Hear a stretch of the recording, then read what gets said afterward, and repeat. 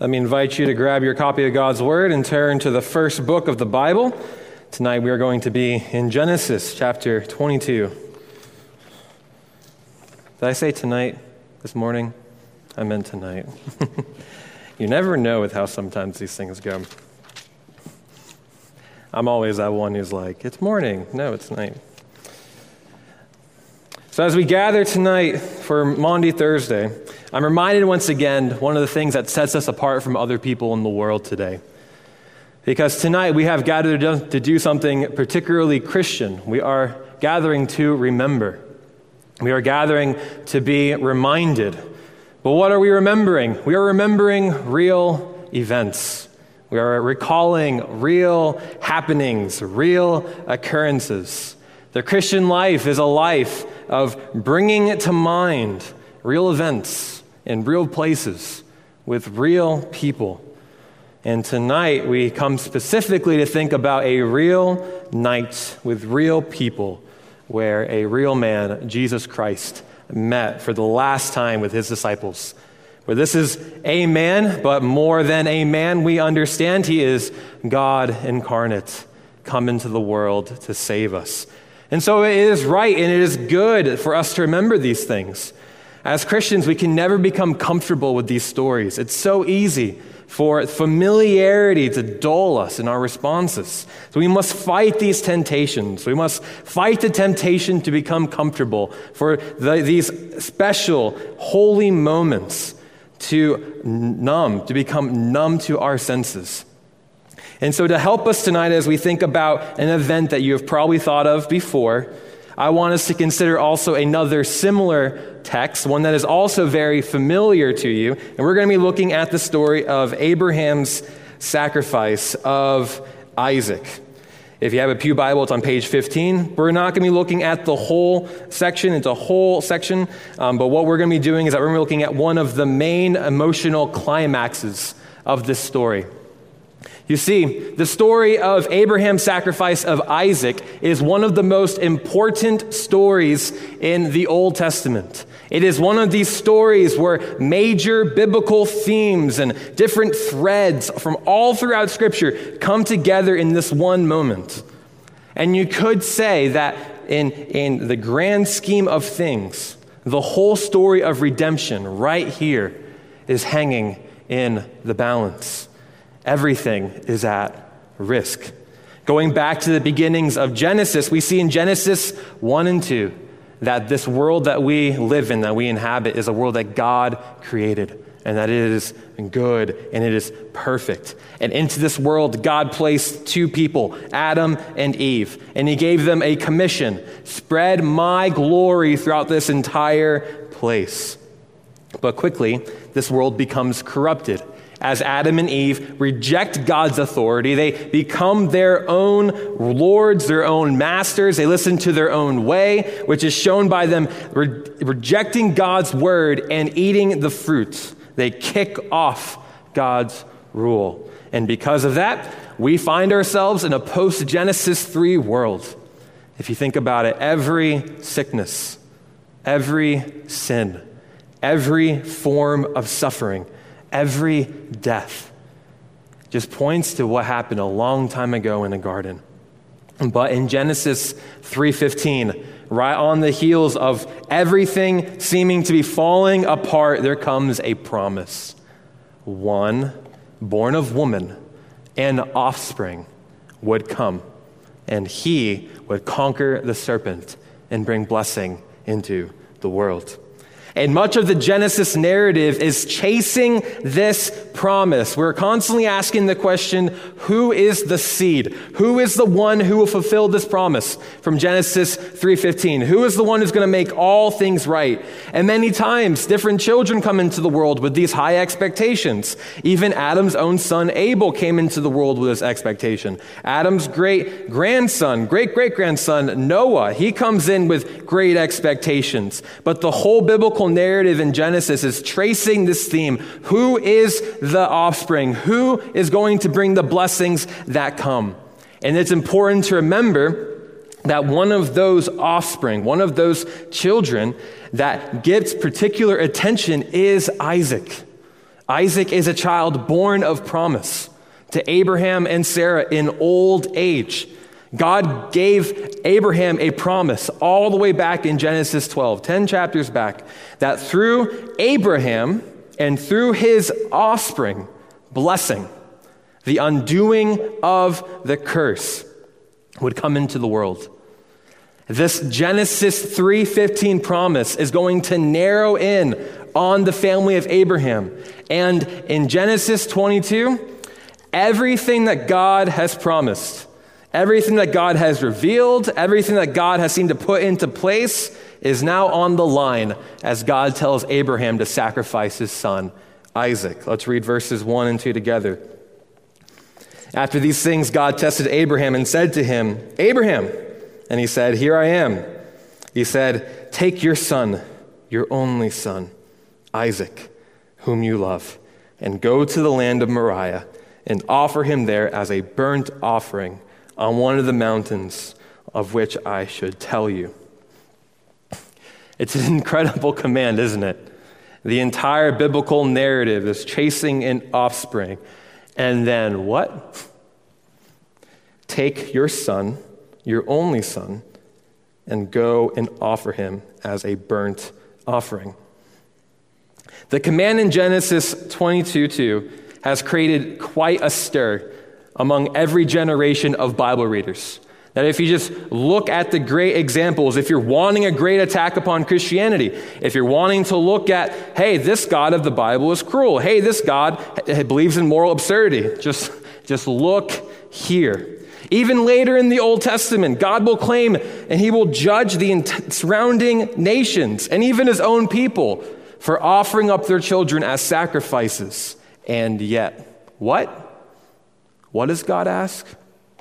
Sacrifice your son. What is God doing? Also, you have to remember that Isaac is no ordinary child. He is the miracle child. You could essentially say that Isaac is a walking picture of God's miraculous works and blessing. Remember, Abraham and Sarah are old.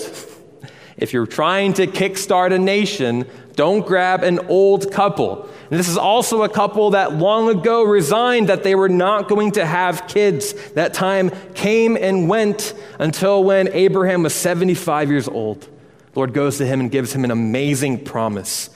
You're going to have a son. Not only that, you are going to be a great nation.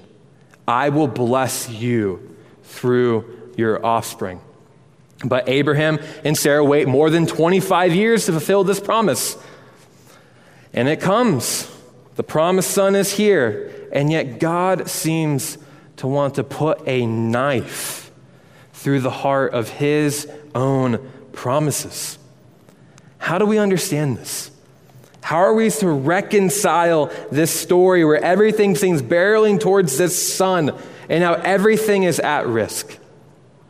Now, I think that the way to understand this story is to not view it as a prescriptive command or a moral imperative for us, or all of us would be in lots of good trouble, good being we deserve to be in trouble. This is not a go and do likewise type of command.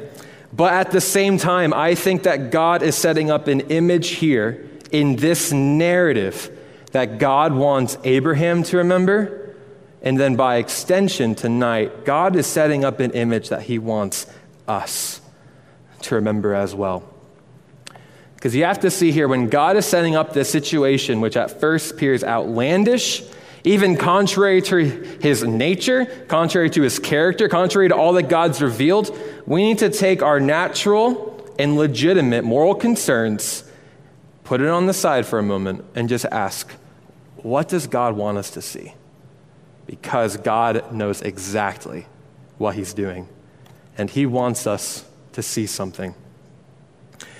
Even though Isaac's life is the one who's hanging in the balance, you would think that, must be a giant test of faith of Isaac. But actually it's interesting because as the whole narrative unfolds, the focus is on Abraham's faith. It has nothing to do with Isaac. For much of the story, he's just tagging along, not knowing what God's doing in the background. Look down at verse 3 with me.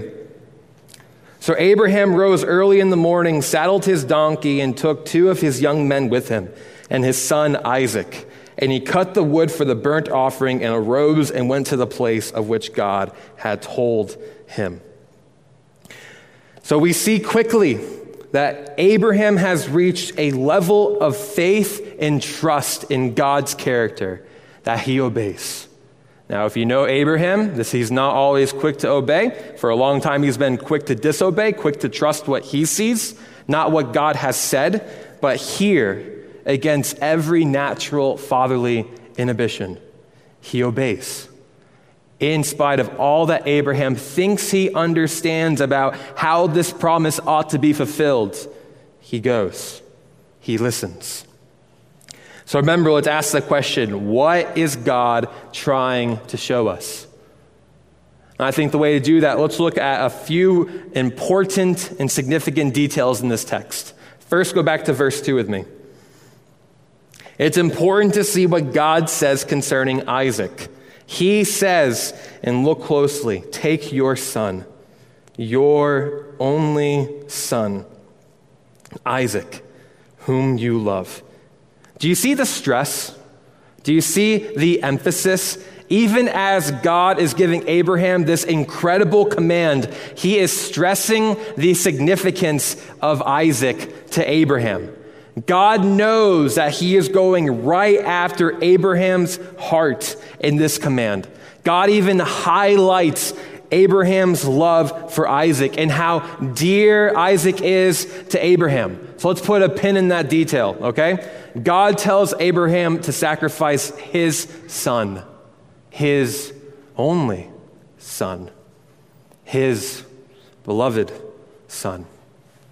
Put a pin in that. Second, Abraham, if you look at the text, is going to the land of Moriah. He's going to a specific land, a specific mountain. He is traveling, it says in verse 34 of chapter 21, that he has been sojourning in the land of the Philistines, and the Philistines were seafaring people. And so that would mean that Abraham would have been traveling from the Mediterranean coastline into the land of Canaan, and going to this mountain that the Lord is pointing him to. But it's important to note that geography is very important in this story. Mount Moriah at this time is not named, but at the end of this story, what happens on this mountain will give the mountain its name. So put one pin in the sacrifice of a beloved son, and the other pin in the mountain. Not literally in the mountain, but you know what I'm saying. Mount Moriah. So sacrifice of son, Mount Moriah. Now, at verse 5, we see that Abraham has reached the point where he must journey alone and leaves his son behind. Let's read verses 3 through 5 together.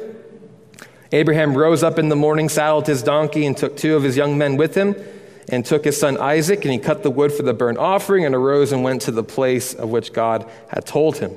On the 3rd day, Abraham lifted his eyes and saw the place from afar. Then Abraham said to his young men, "Stay here with the donkey. I and the boy will go over there and worship and come again to you." Now pay particular attention to what Abraham is saying there in verse 5. He says, I and the boy both will go there and worship and come again to you. It may not be clear in the English, but in the Hebrew, Abraham's command communicates that he expects at this point that both him and Isaac will return. At this point, we continue to see Abraham's resolved faith. Abraham tells his servants that he expects I and the boy will return when we're done sacrificing on the mountain. What do you think is going on in Abraham's mind? How can he be so confident? The author of Hebrew actually helps us out here. In commenting on this story in chapter 11 of the letter to the Hebrews, this is how he comments through the work of the Holy Spirit. He says, he, being Abraham, considered that God was able to raise him, Isaac, from the dead, from which, figuratively speaking, he did receive him back. So the author of Hebrews, under the inspiration of the Holy Spirit, informs us that Abraham fully expects the return of his son, even as he fully intends to fulfill God's command to sacrifice his son. Even if Abraham has to use the knife, God will raise Isaac from the dead. Verses 6 and 7. Abraham took the wood of the burnt offering and laid it on Isaac his son. And he took in his hand the fire and the knife. He went both of them together. So they went both of them together. And Isaac said to his father Abraham, "My father." And he said, "Here I am, my son." He said, "Behold, the fire and the wood, but where is the lamb for a burnt offering?" The striking image, isn't it? We have the reader's privilege. We know what Isaac doesn't know in this moment. We know why Abraham and Isaac are there. We see Abraham and Isaac walking up this mountain. Isaac, a bundle of wood on his back that would be required for the sacrifice. Abraham, instruments of sacrifice in his hand, a torch, fire, and a knife. Now, I could imagine that both Abraham and Isaac at this point are walking in silence. Abraham is walking in silence as he's trying to think through just the implications of everything, all that he's lived his life for, all that he's known, just pounding through his head in this moment. But then Isaac probably has that childlike mind that's just, innocently taking in what's all happening around him. He's looking at where he's going. He's making observations, looking at the scenery. But then he starts putting some pieces together. Isaac's seen burnt offerings before. He knows what needs to go into one. But there's a missing ingredient. All right. Here we go again. Another sacrifice. For a sacrifice, you need wood. Check. Dad's got the knife. Yeah. Oh, wait, how are we going to start that fire? Yeah, Dad's got that too. Wait a minute. Hey, Dad, where's the sacrifice? Where's the lamb? And it's the perfect question that takes all of the tension in this text and sends it skyrocketing. Because it is through the mouth of this boy that Abraham realizes, and that we realize, a very important lesson that God has for Abraham, and then that God has for us. How exactly is Isaac a child through whom blessing would come into the world? How exactly is this supposed to work? Well, why do we need to be blessed in the first place? Let's go back to the garden. Why do we need blessing? Because God said to Adam and Eve that whenever they ate of the fruit, that they would die. Genesis 2:17 tells us this, that God commanded Adam, once you eat of this fruit, you deserve death. And God was right. Because Adam sinned, he earned the pronouncement, guilty. You must die. But Adam and Eve don't die immediately. Yes, there are various components of death which are introduced into the world here. There's spiritual death, there's universal corruption, there's universal guilt. But even within the context of the curse of sin, there's not the immediate exercise of death and judgment. There's a promise, there's a hope. But don't let that take away from you that all the way back in Genesis 3, the problem that we have is death. If you're honest, if you talk to anyone in the world today, all of us have an internal sense that this is not the way it's supposed to be. That a world, a reality marked by sin, suffering, death, disease, disasters, all of these are things that are not the way it's supposed to be. I think you can talk to anyone on the street about that. Something is wrong. We all have different assessments of it. But in touching on that thread, every person knows that death and sin are not natural. These things have invaded a perfect and good world, which God has created. The problem is, though, is that we, in sin, because of sin, we have all turned away from God. All of us have looked into God's face and said, "You aren't righteous. You're not good. You're not worthy of my submission and respect. I'm going to run the show. I'm going to live my life, my way, my authority. And in doing that simple turning away, all of us have committed the greatest sin, cosmic treason. And because we have sinned against an infinite creator, we have earned an infinite punishment. And every person in this room, left to themselves, has this pronouncement from the throne: guilty. This is why death has such a grip on humanity. The universal reality of death just points to the universal reality of guilt, which points to the universal reality of sin. So let's go back to this idea of blessing. Why do we need a blessing? Why do we need to be blessed? Because of sin and death. So how can an offspring help us? And then what happens to this sin, guilt, death problem?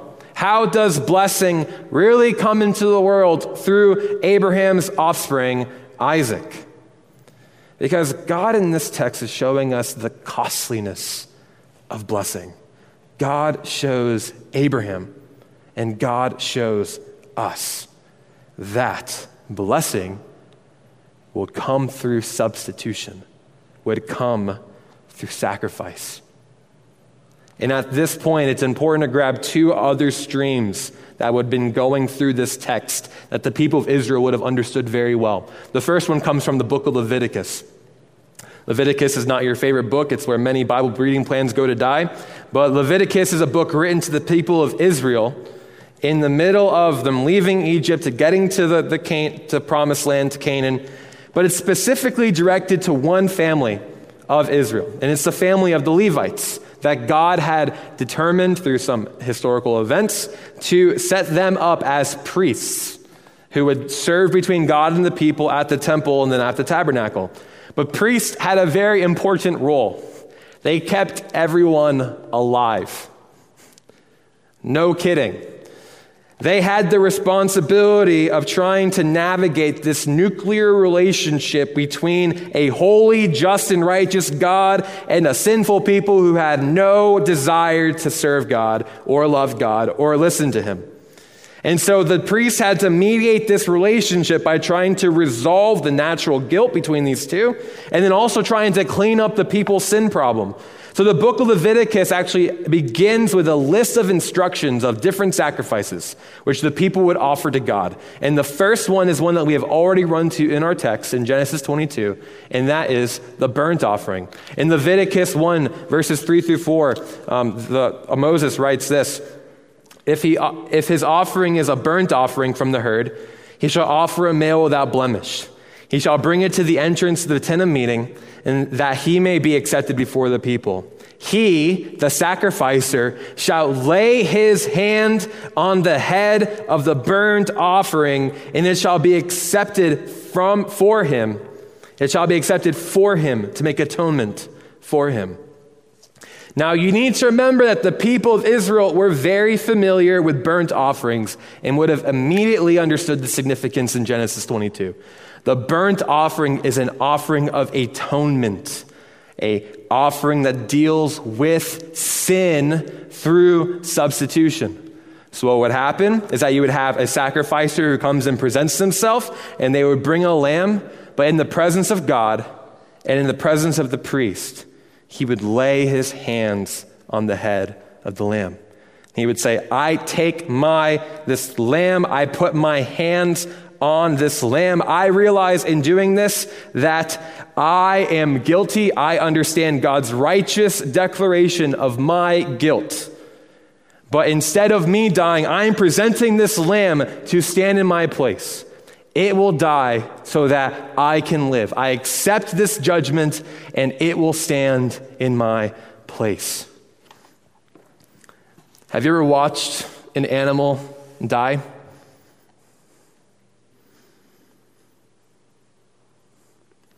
My in-laws have a farm, and each year we will process a whole batch of meat chickens. Now, slaughtering animals is always something that takes a lot of time to get used to. But I think the thing that threw me off the first time was this short moment of waiting. Because what we would do is that we would take these chickens and then we would throw them, we'd pick them upside down, we would throw them upside down, and we'd have these metal cones that we'd put them through, and then we grab the necks and we pull it out. And so it exposes the necks, they black out immediately because the immediate loss of blood, take a knife, lacerate the throat, hold their feet, because at that point you're now caught in a struggle for life. Because as you're trying to bleed this animal out, it is in every fiber of existence trying to fight and to stir, just to have some last fighting chance. You watch the muscles spasm, you watch the eyes flicker. And while our family wasn't, participating in ceremonial sacrifices, I do appreciate the sacrifice because it's delicious. But outside of that, each time I usually reach a point where I come back to these sacrifices. Because just imagine having to come up to a ram or an ox, and you have just lacerated one of its major arteries, and then you're holding it down with all of your strength, and you're watching it fight for life. And at some point in this, something hits you. Because as you look at this animal, you start to ask yourself the question, why? Why is this here? This innocent animal. And at this point, as you're looking at the animal, it hits you. Gosh, this animal is dying because of me. I deserve this. If it wasn't for this animal, that would be me.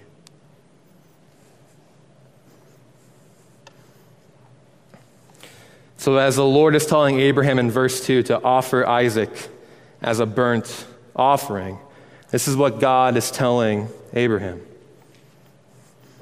Abraham, if you're going to be blessed, we got to deal with this sin problem. You're guilty.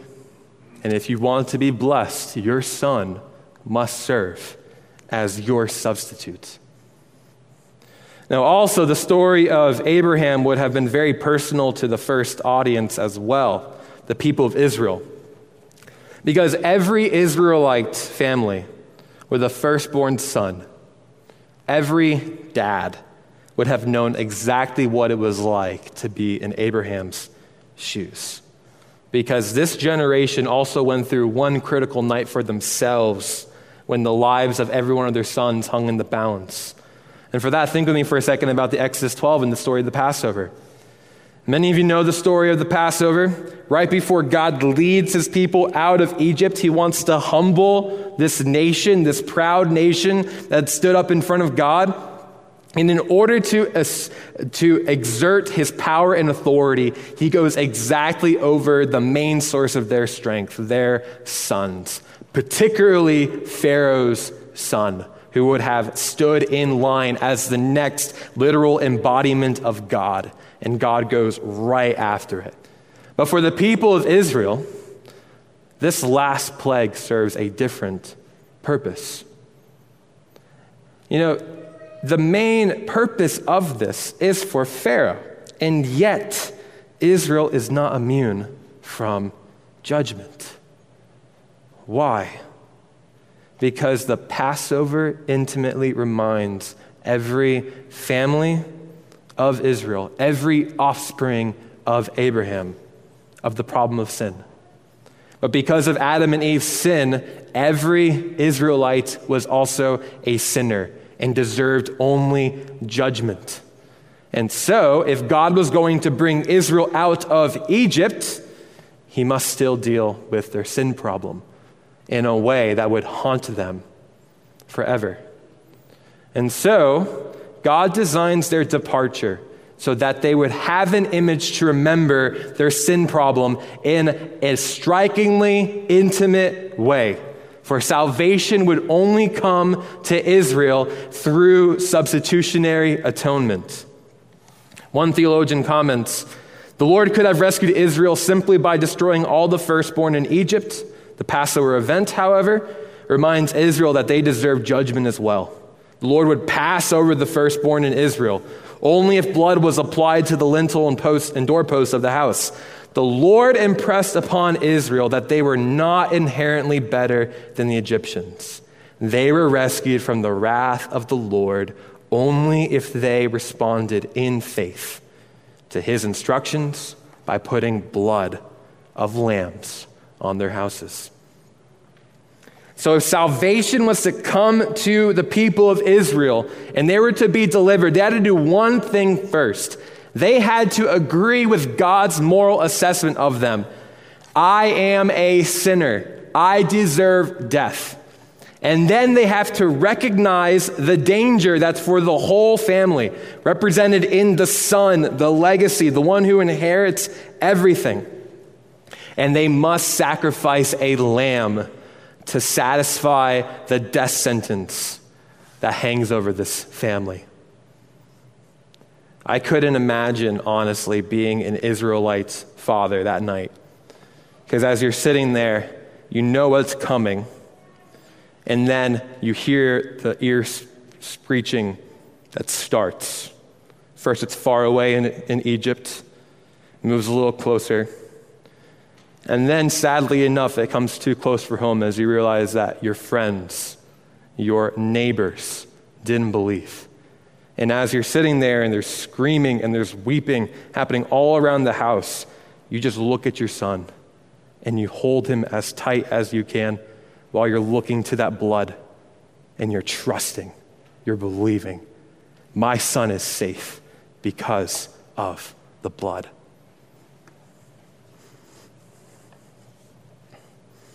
Where's the lamb?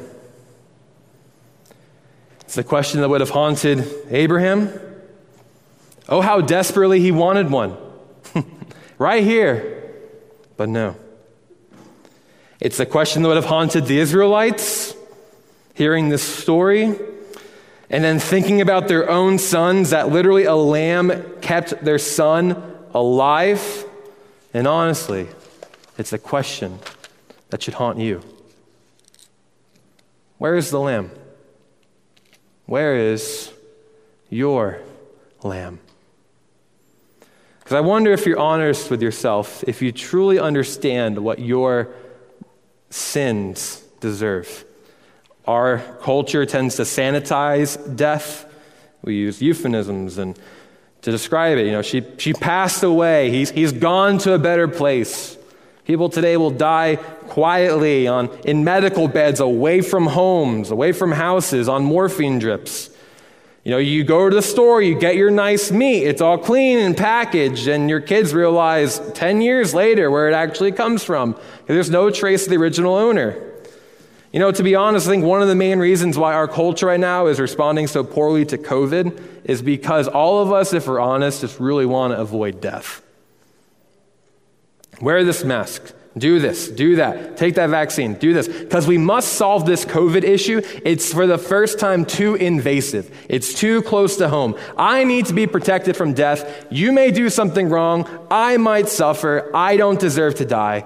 I have a right to live. But friends, the drum beat of time just pushes all of us toward our ends. If you were to zoom out and to watch every person at once, one of the realities that you'd figure out really quick that's universal is the reality of death. Because every moment, every second, someone else dies. Then another, then another, and another. And we all have a date. We all have a time. The scientist and theologian Blaise Pascal made this comment about death. Imagine a number of men in chains, all under the sentence of death, some of who are each day butchered in the sight of others. Those remaining seeing their own condition and that of their fellows, and looking at each other with grief and despair, await their turn. This is the image of the human condition.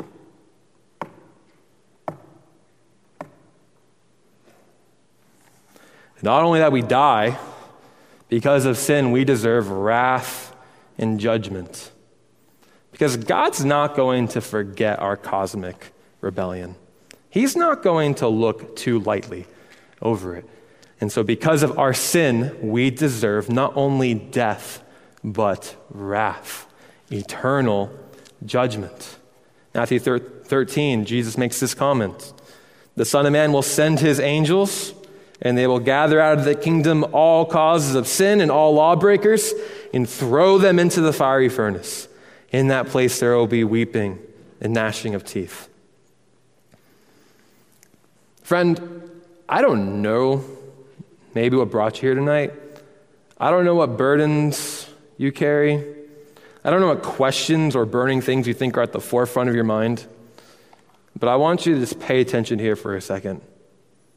Because if you were honest, if you were to cut back everything that tends to occupy our minds, that if you realize that at the end of the day, you have a problem. It is a death sentence. It is sin. It is wrath. It is judgment. And if you're honest, the fact that you're a sinner isn't just that you're doing the worst sins you can do. I'm not a Hitler. I'm not a mass murderer. But you have committed the greatest offense. Naturally, you don't give God the honor and the glory he deserves. Left to yourself, your heart goes your way. That's all it takes. Because God deserves all of our allegiance, and God deserves all of our honor and praise because he created us. And what do? We go our own way. We exalt ourselves. So maybe you haven't thought about it, but one of the most important questions that you should be asking yourself tonight is this: where is the lamb? Because Abraham needs a lamb. Isaac needs a lamb.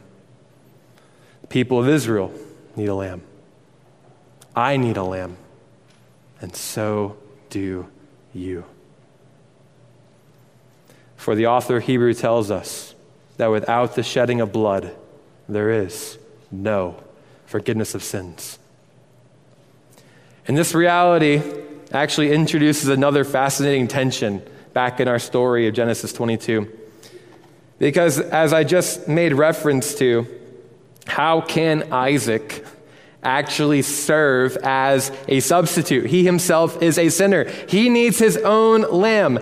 And to make that point for us and for Abraham, God leads Abraham all the way up to the sacrifice, to the moment of literally holding the knife over his son before he interjects. Let's start reading in verse 7 again. And Isaac said to his father Abraham, "My father." And he said, "Here I am, my son." He said, "Behold the fire and the wood, but where is the lamb for the burnt offering?" Abraham said, "God will provide for himself the lamb for the burnt offering, my son." So they went both of them together. When they came to the place of which God had told them, Abraham built the altar there and laid the wood in order and bound Isaac his son and laid him on the altar on top of the wood. Then Abraham reached out his hand and took the knife to slaughter his son. But the angel of the Lord called to him from heaven and said, "Abraham, Abraham." And he said, "Here I am." He said, "Do not lay your hand on the boy or do anything to him. For now I know that you fear God, seeing that you have not withheld your son, your only son, from me." As Abraham lifted his eyes and looked, behold, behind him was a ram caught in the thicket by his horns. And Abraham went and took the ram and offered it as a burnt offering instead of his son. So Abraham called the name of that place, "The Lord will provide," as it is said to this day, "On the mount of the Lord it shall be provided." Now within this story, the Lord fulfills what Abraham has believed by faith all along. We stopped for a second at the question, where is the lamb? Abraham responds in verse 8, "The Lord will provide." And provided, God did. In the last moment, the Lord stays Abraham's hand. And there is a substitution. The ram's there. The sacrifice is finished. The son is saved. But I do wonder, as Abraham walked away from that mountain, if he didn't turn back and didn't ask himself, why? Why all of it? Why the mountain? This place now called on the mount of the Lord it shall be provided. What's the point? Why the theatrics? Why take Abraham on the emotional roller coaster? Why even play games with the promised offspring? Because God wanted Abraham to see something. God wanted Abraham at the end of his life to see, or to participate in God's plan for Abraham's offspring.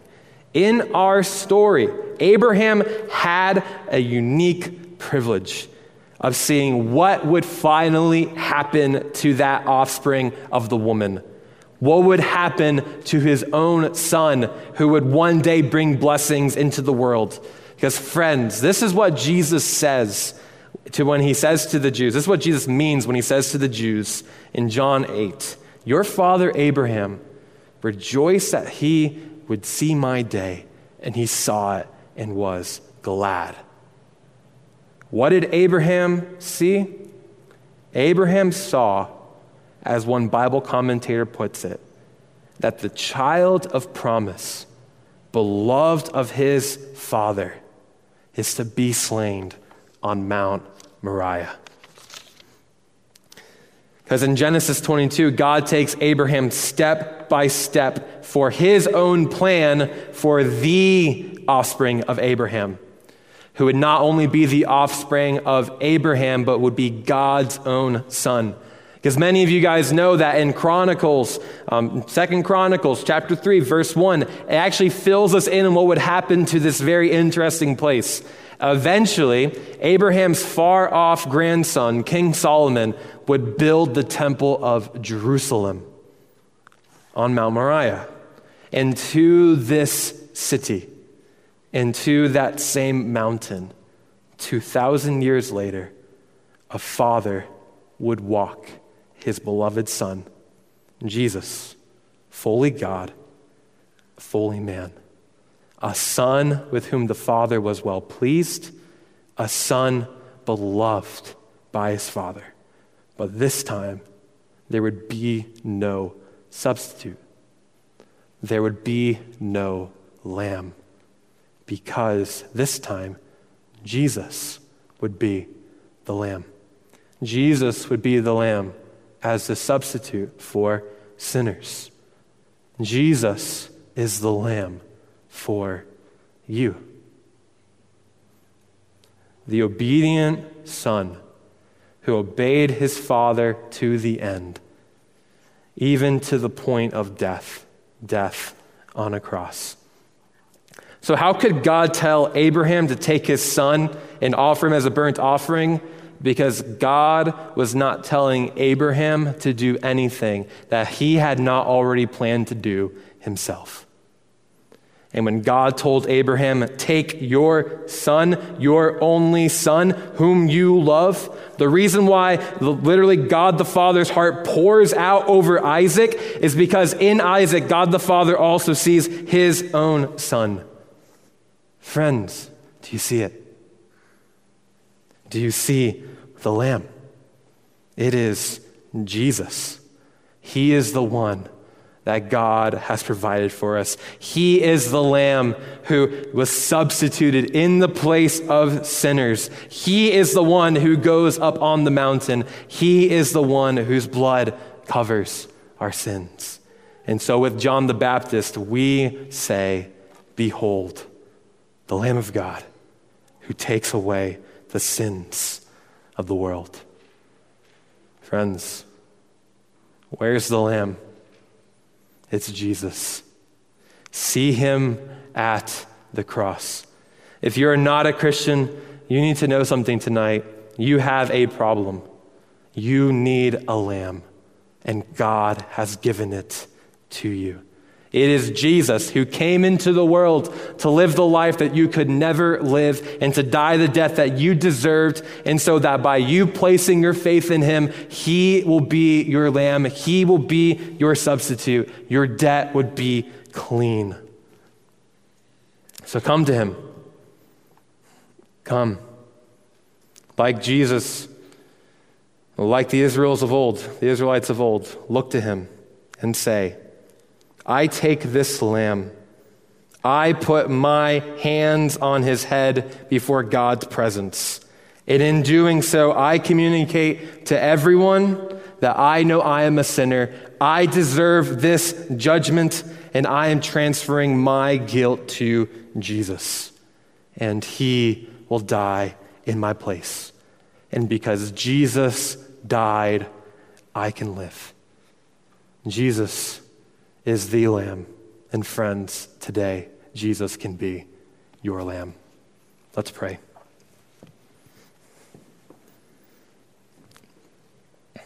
Father, we see in this text just the brief moment of your love for the Son. And yet you gave up your Son for us, a sinful, rebellious people who need a lamb because of our sin problem. And Father, you have provided abundantly. Father, you know what's going on in the hearts of the people who are out there. Maybe there are some people here tonight who have never truly just considered their need. They've never realized how big of a problem that they have before you. They haven't fully realized what's awaiting them in death and judgment. And so, Father, for them, I ask that right now that you would work in their hearts, that you would help them to see that you have provided so much for them in Jesus. If they come to you, if they believe, they can be saved. And so, Father, for those of us who follow you, may we never forget the Lamb. May we always remember the one that you gave to save us from our sins. In Jesus' name, amen.